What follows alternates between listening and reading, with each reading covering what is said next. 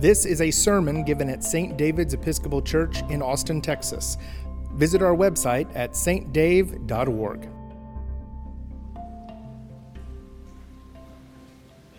I am so excited to be with you for Formula One Sunday at St. David's.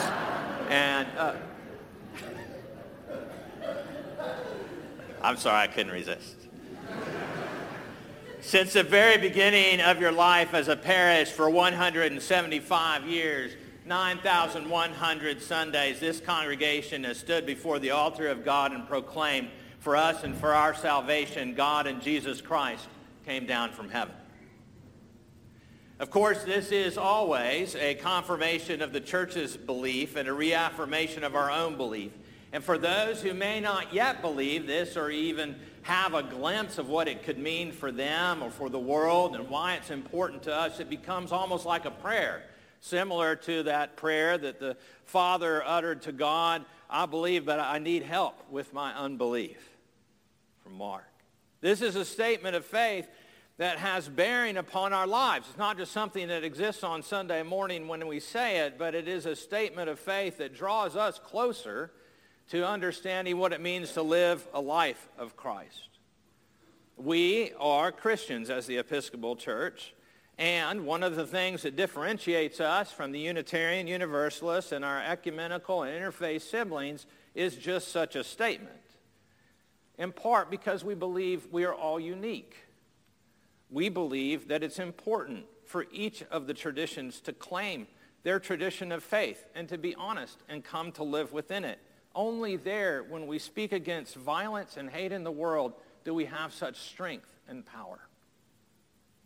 There is some sense by people that we don't need God's saving. And by the way, that's okay. But in our tradition, in the Episcopal Church, that's an oxymoron, because we believe in God and a God that does what God wills and not particularly interested in everyone's opinion about what God should do on any given day.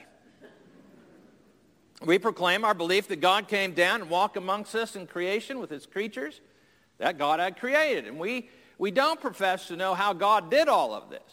But we're saying that as the first followers of Jesus, that they understood that Jesus had an intimate connection with the divine.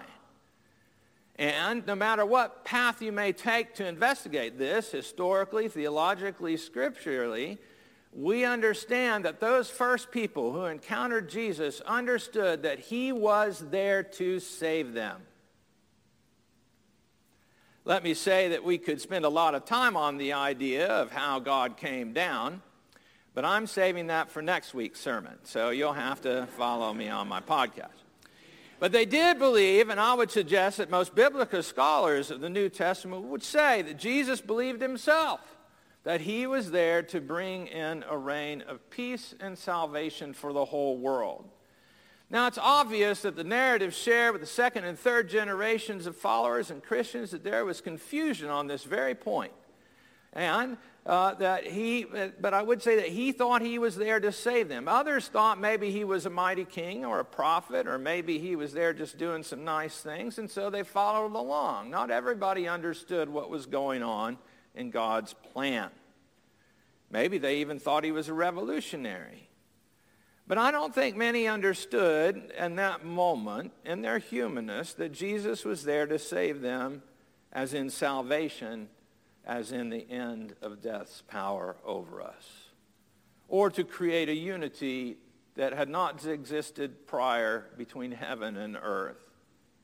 But after Jesus' resurrection, they began to understand that there was indeed a bigger plan than what all of us have on our diaries today. Now, there are a lot of best guess scenarios about why and how they came to change their mind, but the Creed is not actually concerned with those.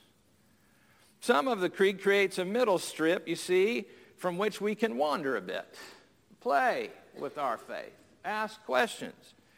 Others, it's more of a boundary. On this particular thing, this is more of a boundary. God came down from heaven to save us. Echoing what Paul said today. That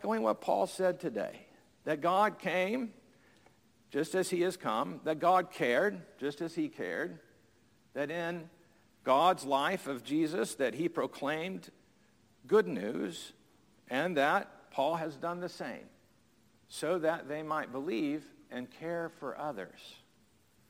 And that God, who was experienced as the person of Jesus Christ, did in fact come down, and come down represents the wisdom and experience of all the followers up till this day.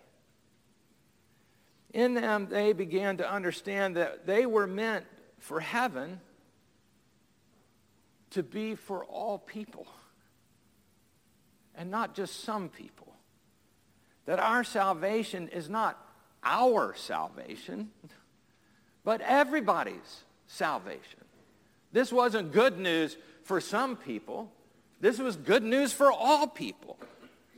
And that they would then minister out of that good news to all people. In other words, they weren't just focused on themselves and taking care of themselves. They were focused on meeting the needs and the pains and suffering that were in the world. I came across a brilliant quote by Harriet Tubman this week. Freed slave, abolitionist, she wrote, she had discovered God and she wasn't going to let anyone know about it because she found Jesus and they might take it away from her. But she lived a life of preaching and teaching and saving people that through her life they might have a Jesus that can't be taken away also. Salvation is for all people. We proclaim God and Jesus came down to save us all, to save us from death and unite us with heaven. It means that God, by becoming metaphysically both human and in the form of God, and I have no clue about that, but you've got a whole team of priests right up here who can answer that question.